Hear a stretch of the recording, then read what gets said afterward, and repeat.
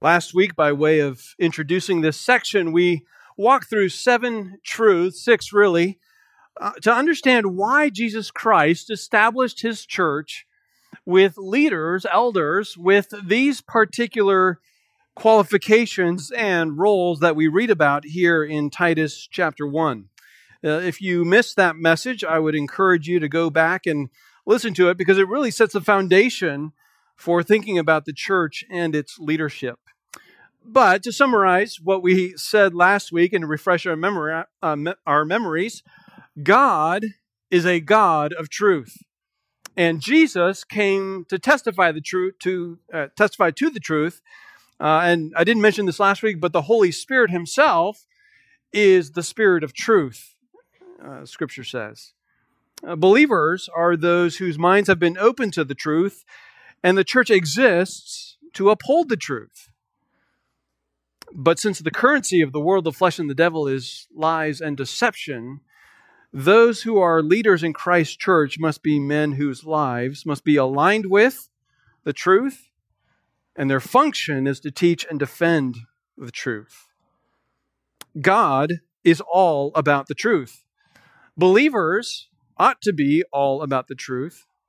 The devil and his followers are all enemies of the truth.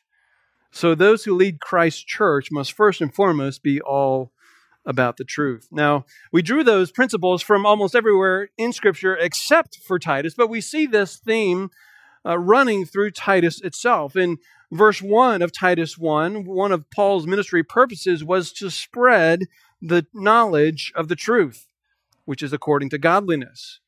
In verse 2, he identifies God as one who cannot lie. In stark contrast to the Cretans who are always liars, it says in verse 12. Elders must be able to refute those who contradict because it says there are many rebellious men, empty talkers, and deceivers, verse 10. And they must be silenced. Their influence must be extinguished. Believers are not to pay attention to those who turn away from the truth, it says in verse 14. In chapter 2, verse 5, our lives should not dishonor the word of God, which is the truth, but in fact, our lives should make the truth attractive. The way we live should put on display the beauty of God's truth. How to live as an image bearer of God and his design for marriage and family and all relationships, social, economic, and political.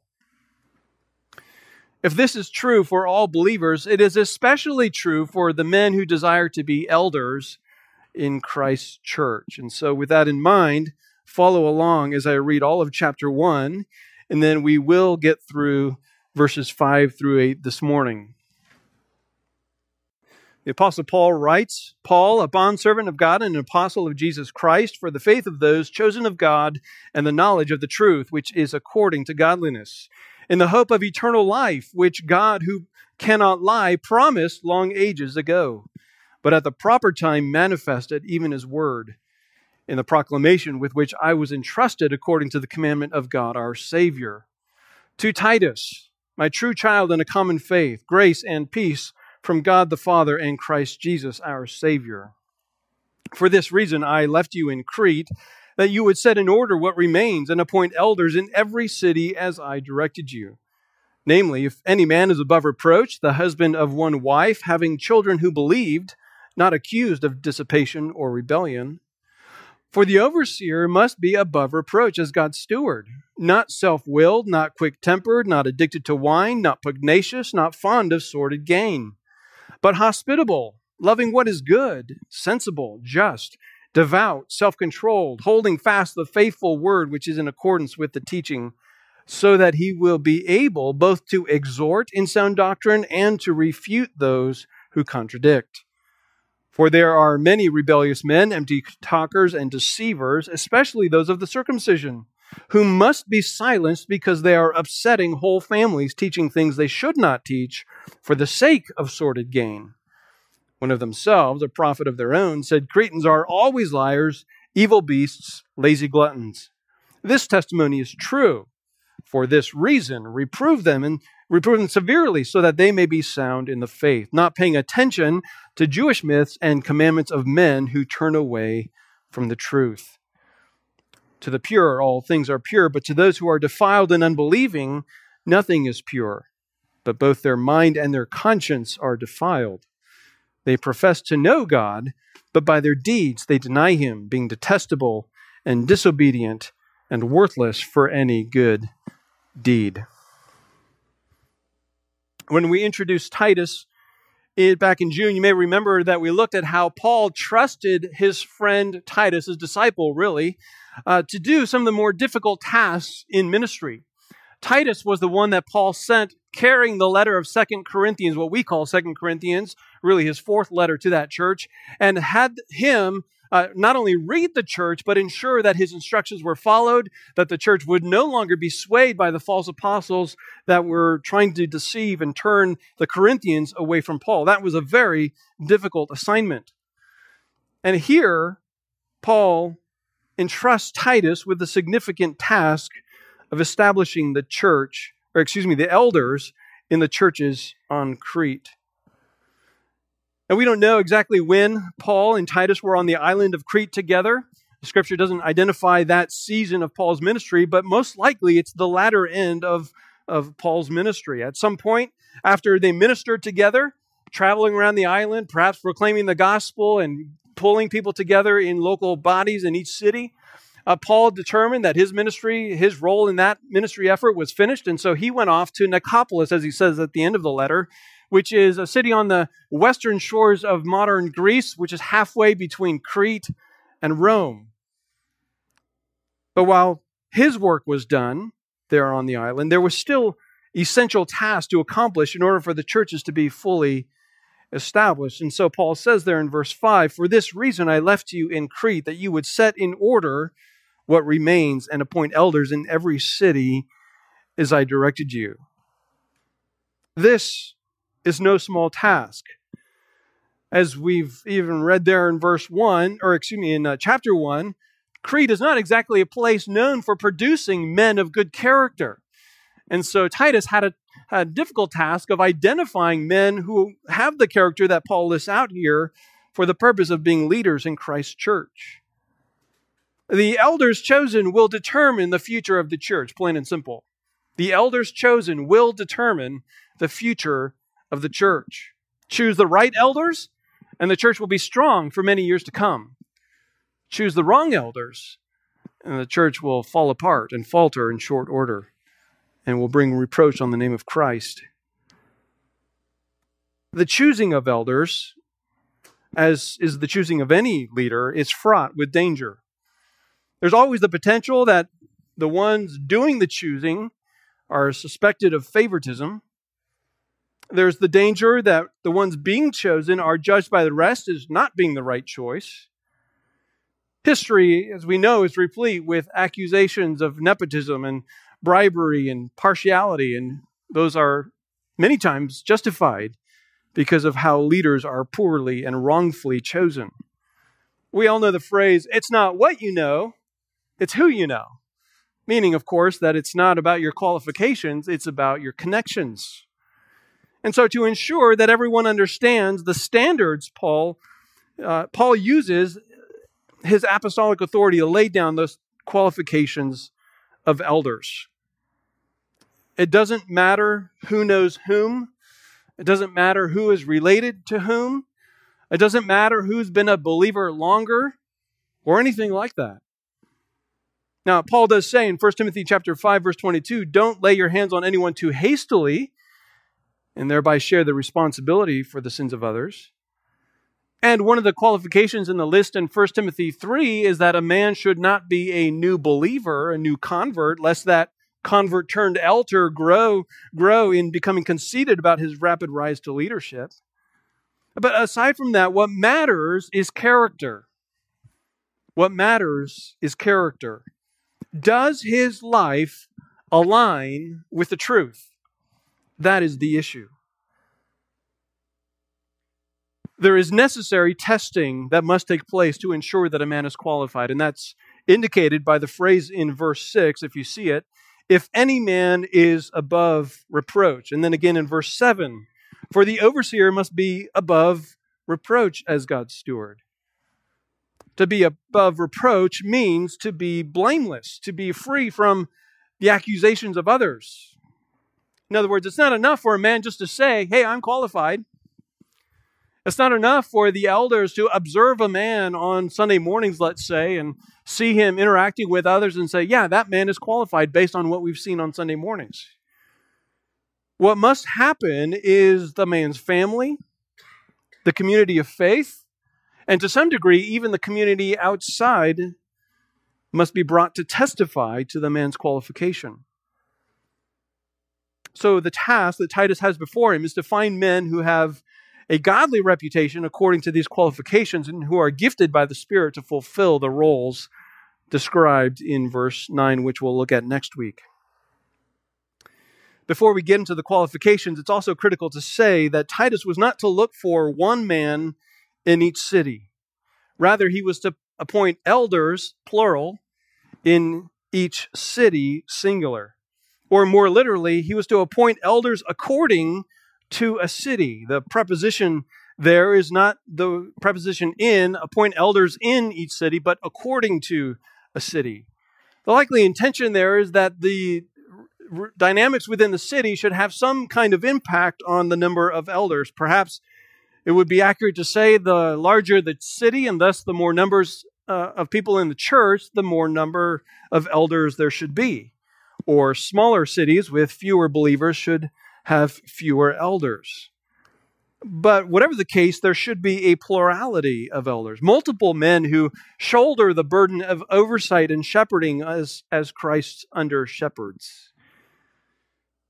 This list and the similar list in 1 Timothy 3 stand as the universal qualifications that are essential for those who would provide leadership in Christ's church. Doesn't matter when in history you live. It doesn't matter where geographically you live. These are the qualifications. And I strongly believe that it is better to have fewer elders, if none at all, rather than to have unqualified elders. This is why, as a church, we must be committed to training up and equipping men to fulfill this ministry, because the more qualified elders a church has, the stronger that church will be. So what I want to do today is walk through each of these, not just by defining each one, that could go by quickly.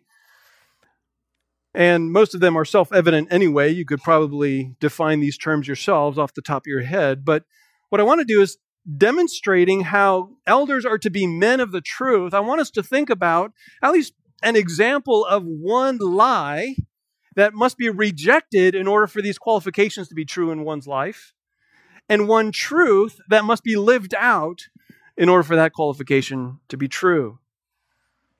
Again, they're just example lies and truths, not by any stretch exhaustive of all that one must believe and what one must reject. And then one final note is that as we walk through these, I'll describe each character trait as traits that every believer should have as part of their life. Lies that we should all reject and truths that we should all live by. These are not traits that Paul lists here that are for elders only and not for anybody else. Rather, this is standard Christian living that is expected of all believers, but it's required of men who would be elders. Now, there are 14 qualifications listed here, but one of them, the last one that opens up verse 9, is so intimately tied to the function and role of elders that we're going to save that for next week. So for today, we're going to walk through 13 character traits that should be true of all believers, especially elders. And this is going to go by fast. And I had to exercise extreme self-control in putting together this message, I promise you. This almost became a series on marriage, and then a series on parenting, and the rest. But look at verse 6. The first qualification and the second are the husband of one wife and having children who believe, not accused of dissipation or rebellion. These first two qualifications are set forth as a kind of prerequisite. You can see kind of a distinction between verse 6 and verse 7 where he repeats the indication that they need to be above reproach. It's almost as if Paul is saying here, the first place you need to look for a man to see if he is going to be qualified as an elder is not in his Sunday school class that he's teaching. It's not in the workplace where he is working. It's in the home. And that begins with his marriage and with his parenting, if he is married and if he is a parent. This qualification to be a husband of one wife does not establish marriage itself as a qualification, but rather that if one is married, he is to be a faithful husband. If a man is single, there must still be elements of his life that demonstrate similar qualities. For example, if a single man struggles with pornography, he is not demonstrating faithfulness to the Lord or to his future wife. Or if a man is known as a ladies' man, always taking different women out on dates and flirting with them, but never demonstrating seriousness about marriage or commitment or caring for the hearts of women, that would be disqualifying. This qualification to be a husband of one wife, literally a one-woman man, speaks to seriousness about honoring the Lord in one's relationship to women in general, for sure, but most especially to one's wife. One fundamental lie that must be rejected is that women exist to bring men pleasure. Let me say that again. One fundamental lie that must be rejected is that women exist to bring men pleasure. Lust, pornography, fornication, adultery, abuse, and any other form of sexual sin committed in the heart or with the body is based on this lie that is promoted by the world. The flesh, the devil, and the world want us to believe that women exist for the pleasure of men, which you wouldn't always think when you hear about women's rights and trying to promote women's dignity. But the world is self-contradictory in this regard. This lie denies that women are made in the image of God.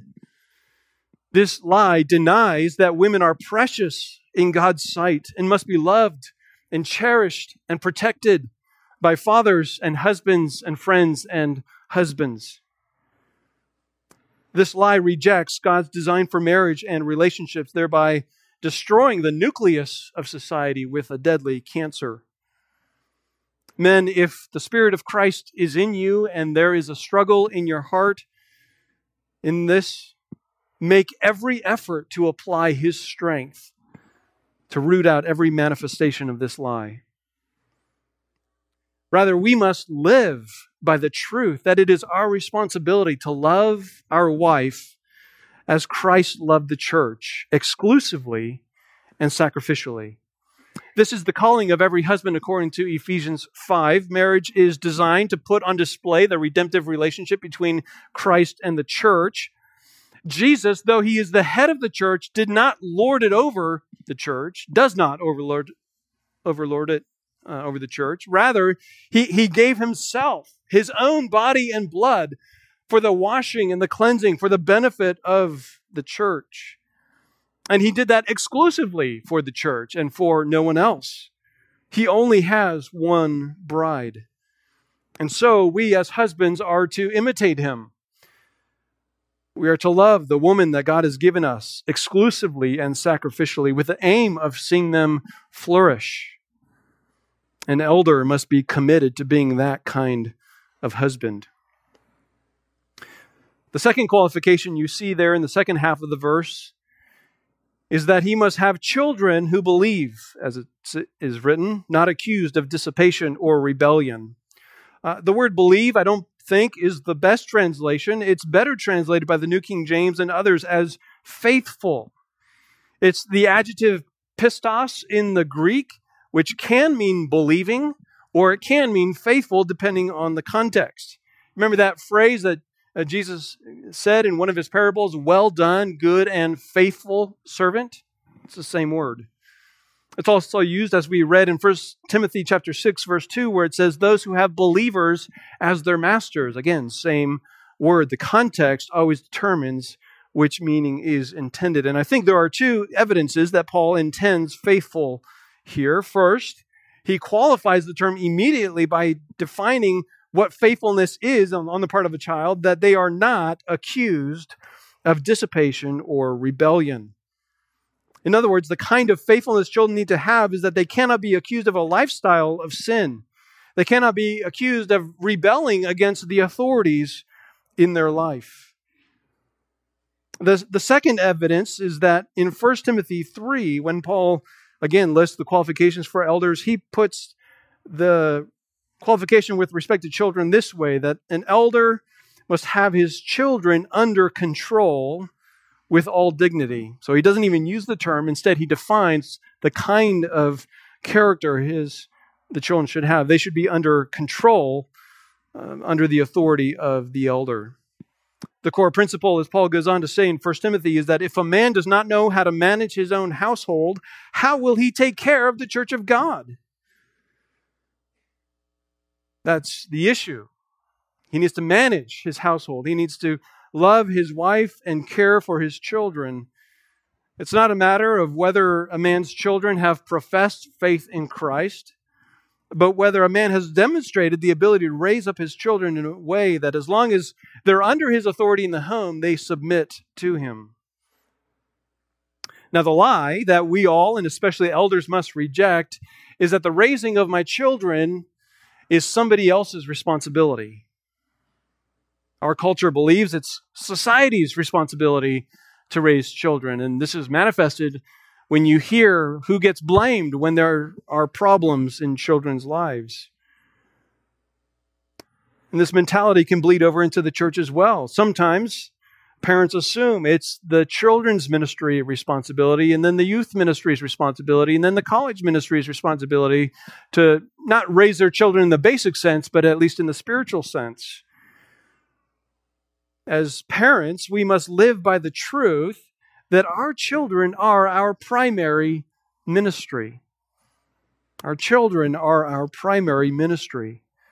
Scripture is abundantly clear that in giving fathers and mothers the responsibility to their children in the discipline, raising their children in the discipline and instruction of the Lord.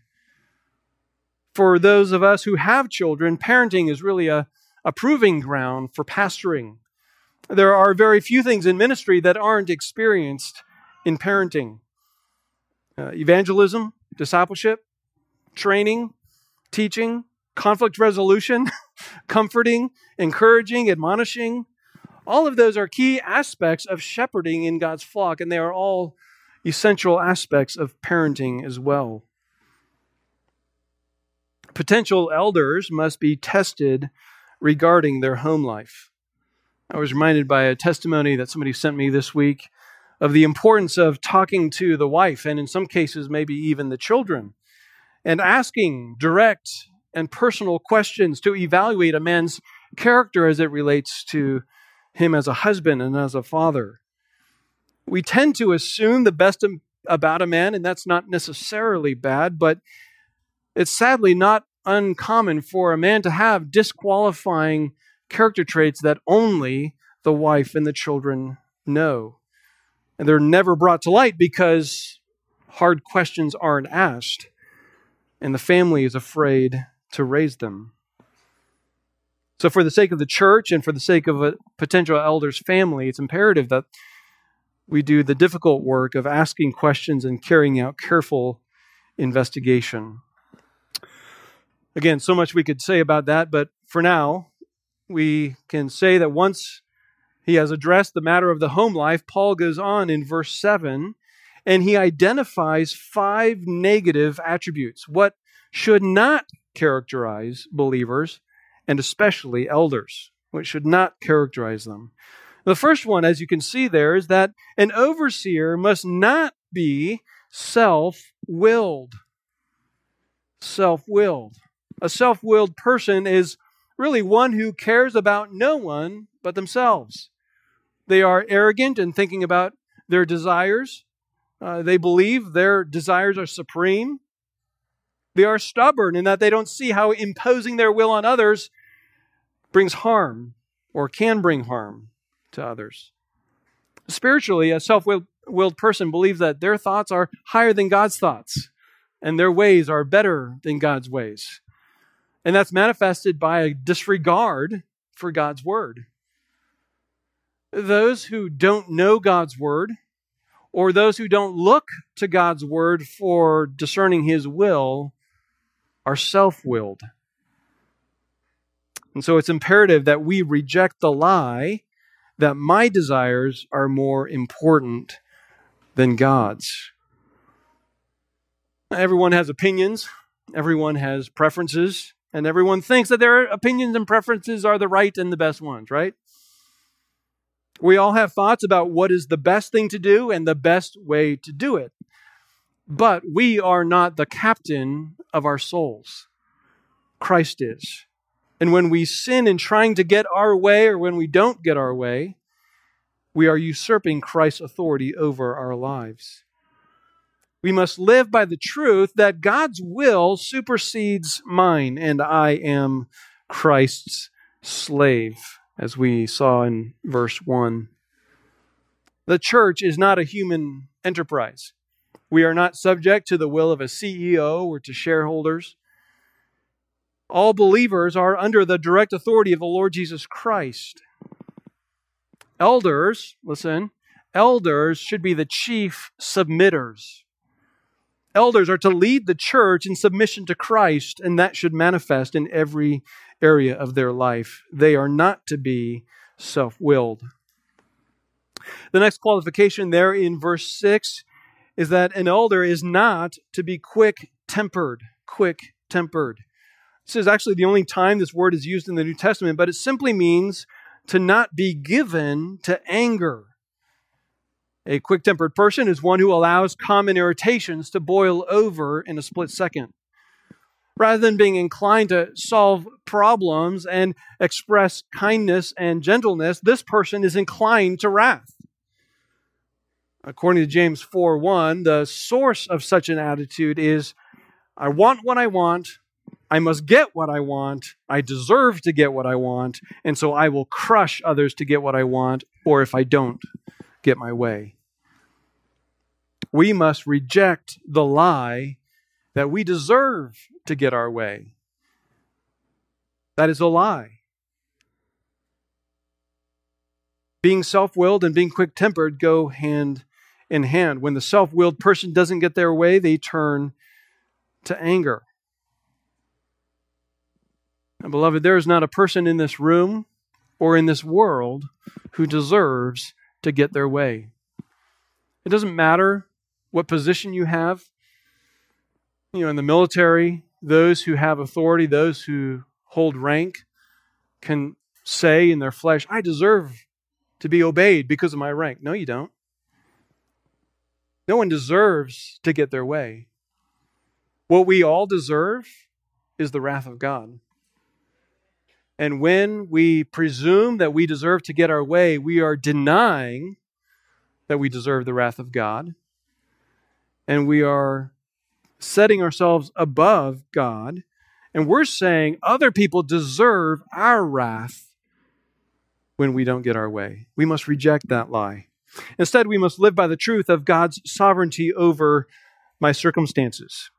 God's sovereignty over my circumstances. When someone does something that is at cross purposes with my will and my desires, when someone over us in authority does something that we don't like, or when someone under our authority doesn't submit to our authority, or life throws us a curveball that messes up our plans, do you know what that means? It means that God's sovereign decreed will is not our will, is at odds with our will. And His will cannot be thwarted. And so when His will is different than our will, His revealed will in Scripture is that we respond with trust and Christ-like character, not with prideful anger. Well, not addicted to wine is the next attribute there in verse 7. Not addicted to wine. In ancient times, as many of you know, wine was more diluted than it is today, and it would take longer to reach that state of inebriation when drinking wine. And it is true that it would be sinful for elders to practice drunkenness in their lives and not have clarity of mind. in the fulfilling of their responsibilities. But I don't think that's primarily what Paul is thinking of here, because he could have just said that they shouldn't be drunkards. I think a larger concern has to do with how one responds to the challenges of life. Let me put it this way. As believers, we must reject the lie that substances can comfort the soul. We must reject the lie that substances can comfort the soul. Life is difficult. Work is stressful. Governments are oppressive. Pressures are weighty. Relationships are painful. And so our world says, hey, just take the edge off. Have a glass or two, or maybe three if it's been a particularly hard day. Put some liquor in your drink, and that'll help you relax. That'll give you some comfort. The problem is, the problems are still there as soon as the effects of the alcohol wear off. Substances cannot comfort the soul. We must live by the truth that we are to go to God, who is the God of all comfort, with our stress and distress. We're to go to the God of all comfort with our stress and distress. Psalm 18, verse 6 says, "In my distress I called upon the Lord and cried to my God for help. He heard my voice out of his temple, and my cry for help came before him into his ears." When we go to the Lord with our sorrows and with our difficulties, we find comfort. Psalm 119, verse 50 says, "This is my comfort in my affliction, that your word has revived me." In the course of life, outside the church, in the course of ministry inside the church, physical weakness and discouragement, feeling weighed down by the sins of others or by the pressures of ministry can be intense. We must turn to the Lord and find refreshment in Christ rather than turning to alcohol or other substances. The next attribute there in verse 7 is that potential elders must not be pugnacious. Pugnacious. And this means to be a brawler, a fighter, a striker. A pugnacious person is not just quick-tempered, he uses his fists to resolve disputes. This is a man given to violence. The lie that leads to this manner of life is that vengeance is mine, and it's up to me to make things right. When a pugnacious person perceives a wrong, even if it's a legitimate one, they believe in their heart that they are responsible to correct that wrong and to punish the perceived evildoers and put them in their place. After all, if they don't do that, who will? Well, those who know God, on the other hand, live by the truth that vengeance is the Lord and He will make things right. Vengeance is the Lord's. Physical fights are an act of taking revenge, punishing your opponent. But we're instructed in Romans 12:19, "Never take your own revenge, beloved, but leave room for the wrath of God. For it is written, 'Vengeance is mine, I will repay,' says the Lord." And this truth was lived out and modeled to us by Jesus in his final hours, as it's written in 1 Peter 2:23, "While being reviled, he did not revile in return. While suffering, he uttered no threats, but kept entrusting himself to him who judges righteously." Jesus didn't fight for his rights. He didn't attack his enemies. No, he left judgment and vengeance to the Lord. And so that should characterize all believers, especially elders who sometimes find themselves involved in strong disagreements and on the receiving end of accusations. The final negative attribute there in verse 7 is that every elder must not be fond of sordid gain. Not be fond of sordid gain. That is to say, he must not be a lover of money as manifested by the willingness to obtain it through dishonest means. This can range from expecting members to do things without charge to getting involved in questionable investments and, of course, embezzlement. The love of money, as we read in 1 Timothy 6, is the root of all sorts of evil.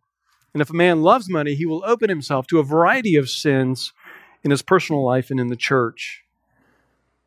As those who are citizens of heaven, we must reject the lie that money brings happiness.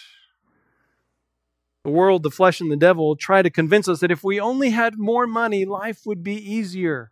Somehow all the conflicts in life would go away. Our children would never be bored again. Our neighbors would be jealous of us instead of us being jealous of them. The love of money and the desire to obtain it by any means necessary demonstrates that one is living for the world and not for God and His kingdom. So we must live by the truth that godliness is great gain with contentment. Godliness with contentment is great gain. Again, we saw this in 1 Timothy 6, where Paul writes, "Godliness is a means of great gain when accompanied by contentment. For we have brought nothing into the world, so we cannot take anything out of it either." A contented heart is one that looks for peace and joy in the Lord, not in earthly possessions.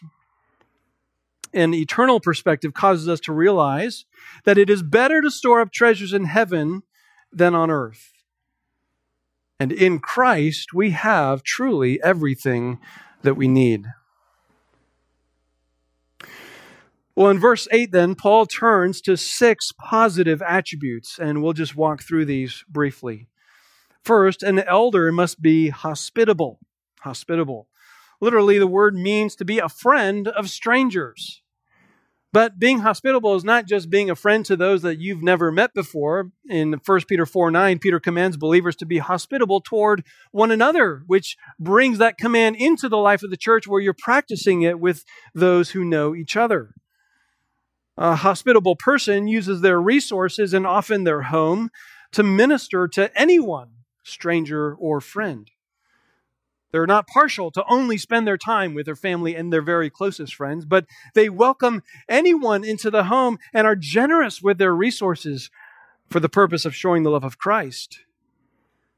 The lie that must be rejected here is that my home and my possessions are for my comfort and my pleasure. Some of you come from cultures where this is not the case, but in modern Americana, our homes are viewed as our refuge, our place of escape from the pressures of work and society and even our neighbors. We can walk into the home, we can close the door, and thereby close ourselves off from what is going on in the world. My home is my castle, we might say. And it's where we relax and enjoy comforts of life to the point where we don't want anyone to invade our privacy. But as believers, we must live by the truth that the provisions God gives us, yes, they are for our own blessing and enjoyment. Again, we read that in 1 Timothy 6, but also for the benefit of others. It's not wrong to enjoy privacy and comfort in your home. That's not the problem. But that needs to be balanced with a recognition that all that I have is from God. And I am a steward. And as a steward, my home and my possessions are to be used for the blessing of others. The early church had no buildings of their own, and so churches met in homes. We understand that. But they didn't just meet in homes for corporate worship on Sunday morning. They met in their homes regularly for fellowship. They shared meals together. They ministered to each other. They studied Scripture together. They hosted guests from out of town. And that has remained true throughout history. Some believers have hospitality ingrained in them because of their culture, but all believers are called to be hospitable, especially those who are elders. The next attribute there in verse 8 is that elders are to love what is good. This is a rare term, only appears here in the New Testament. It doesn't occur in the Greek translation of the Old Testament either. But it's a straightforward term with a clear meaning, just one who loves what is good. And we can speak of good in the moral sense of righteousness and holiness. A man is good. He is a good man because he upholds a moral standard from God's perspective. We can speak of good in the practical sense of something that's beneficial and useful. A book is good because it benefits the mind. We can also speak of good in the qualitative sense. A product is good because it's well made. I think Paul really is identifying here good in the moral and practical senses. That is, we are to delight in things that are upright and things that are excellent. The lie we must reject is that whatever appeals to my flesh is desirable. What determines a good or desirable thing to our flesh is not an objective standard of morality or how things can be beneficial to others, but rather what my sin-cursed flesh thinks will bring it happiness and pleasure. If it feels pleasurable, our flesh thinks it must be good, and that is a lie. Believers must live by the truth that whatever reflects God's truth and His character is desirable. I mean, one of the signs of the new birth is that when you get saved, things that used to have no interest to you are all of a sudden delightful and desirable. Before regeneration, we delighted in evil, but after salvation, we find delight in God's word. As it says, Psalm 119, verse 47, I shall delight in your commandments, which I love. Men who would be elders must be characterized by delighting in things that reflect goodness in terms of God's standard of morality and goodness in terms of what is beneficial in God's economy. Well, the next attribute in verse 8 is sensible. Sensible in the New American Standard. It's, I think, self-control in the ESV. We'll have a lot more to say about this term because Paul uses it actually 4 times in chapter 2 to describe the character of believers of every age. But for now, understand that this term means to have a self-controlled mind in how you think about the truth. How you think about the world. To have a self-controlled mind in how you think about the world. It is to have a sound mind, a mind that is grounded in God's truth as you look out and respond to the world around you. The way one interprets and responds to the things of the world is tempered by truth. That's what it means to be sensible. And so we must reject the lie that my instincts define truth and wisdom. Thanks to social media, more than ever, people have been thinking that the truth is based on my extremely limited information, that I can determine the truth quickly. We live in a world where everybody is somehow an investigative reporter. But the internet didn't cause this. It just made it easier for us to do what we typically do, and that is to think that we know more than we actually know. We are quick to trust our intellectual instincts. But it is a lie that our instincts tend to be accurate when informed by such limited information. And so, as those whose minds have been opened to the truth, we must live by the truth that our mind must be controlled by the Spirit. Our mind must be controlled by the Spirit. We must be, as James said, slow to speak and quick to listen. Our instincts must be reined in. Our thoughts must be filtered through the lens of Scripture and a biblical worldview. And that takes time and thoughtfulness. An elder must be sensible. Just is the next attribute listed here, just. This is the idea of being fair and equitable. Because of sin, we all tend to be partial to ourselves and biased in various ways, but God is not partial, and He calls us to render judgments according to His standards. Believers must reject the lie that inequity and injustice can be resolved by inequity and injustice. This is a massive lie promoted at every level of society today. The injustices of the past and the sins of the present cannot be fixed or absolved by reversing the tables and committing new acts of injustice and inequity. In a world full of injustice, we must not buy into the lies of the world on how to respond to the sins of others. Instead, we must live by the truth that partiality is a sin and we must apply God's standard equally. Elders are often in a position to help parties who are in conflict, and it's imperative that they are able to evaluate situations and discern what is true and how to equitably deal with difficult situations. Scripture commands us not to be partial to the poor or to the rich, and bias should have no place in the church. To be a Christ-like leader, a man must be known for being just. The next attribute is that potential elders must be devout. Devout. This is the idea of being pious or holy. And in this context, it seems best to understand the term in terms of one's private life. Most of the attributes that we've talked about are things that you can see and observe in a man, and that's certainly true of this term in some way, but this points us to life lived at the level of the heart.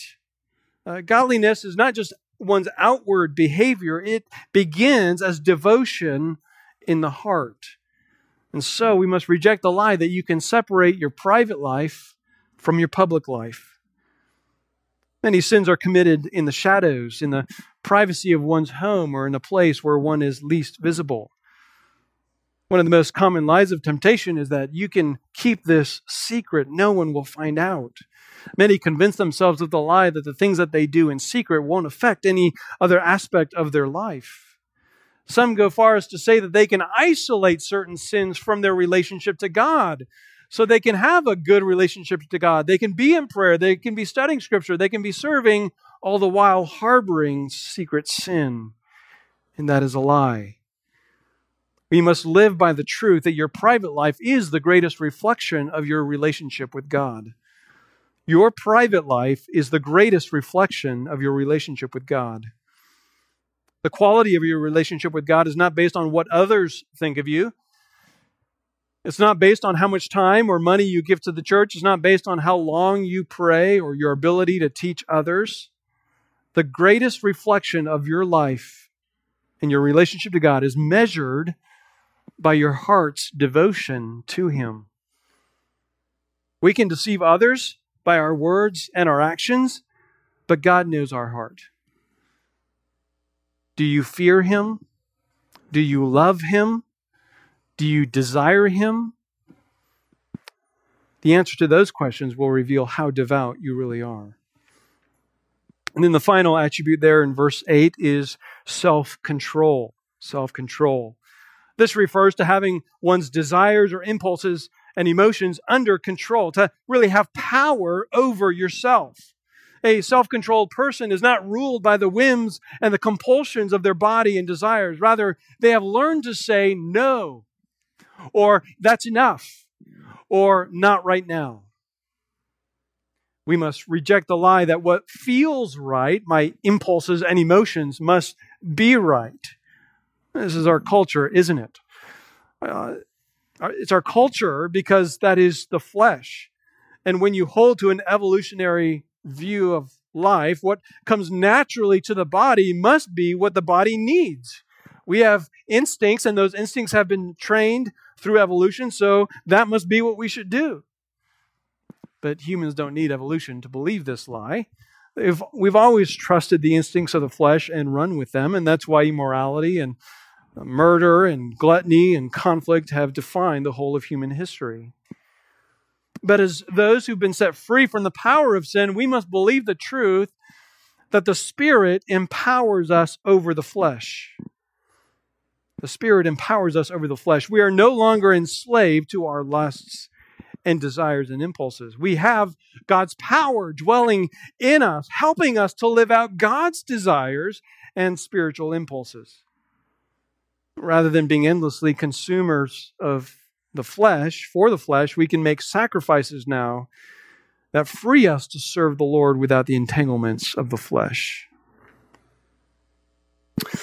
Well, there you have it. 13 ways in which the truth should be lived out by every believer.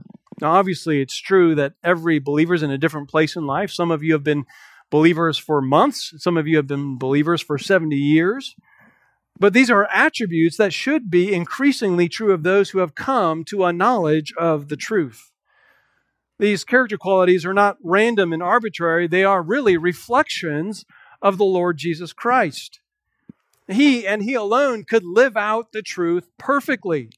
His character was impeccable and irreproachable. And because God is working in His people to conform us to the image of Christ, these qualities should be increasingly true for God's people. But they must be especially evident in the lives of elders who are under-shepherds of the great shepherd. Now, elders aren't and can't be perfect, but we are to be exemplary. They are to lead the church in being doers of the word and not hearers only. Elders are to be models of consistent Christianity so that we don't bring reproach on the name of Christ and convey a false message of the power of the gospel to transform lives. I just want to close with this admonition. Men, don't let this list scare you away from pursuing leadership in Christ's church. If these qualities are not true of you, then repent and ask God for His help so that you would pursue these qualities. Wives, love to follow husbands who have these qualities. Children, gladly submit to fathers who have these qualities. And the church of Jesus Christ will flourish when the leaders bear a striking resemblance to their Lord. Let's pray. Our Father, as we walk through a list like this as quickly as we have, it is so easy to get discouraged because we all know our frailties, we know our weaknesses, we know our imperfections. And we thank you that though you do call us to holiness, you don't expect and demand and throw us away and leave us useless if we don't reach that perfection, but you are gracious and forgiving, and you empower us to grow into the image of Christ. May we be a church where not only the elders meet these qualifications by your grace, but where men rise to the challenge and women conform to the image of Christ, and where He is lifted high in how we live. May we all be doers of the truth. For the sake of Christ, amen.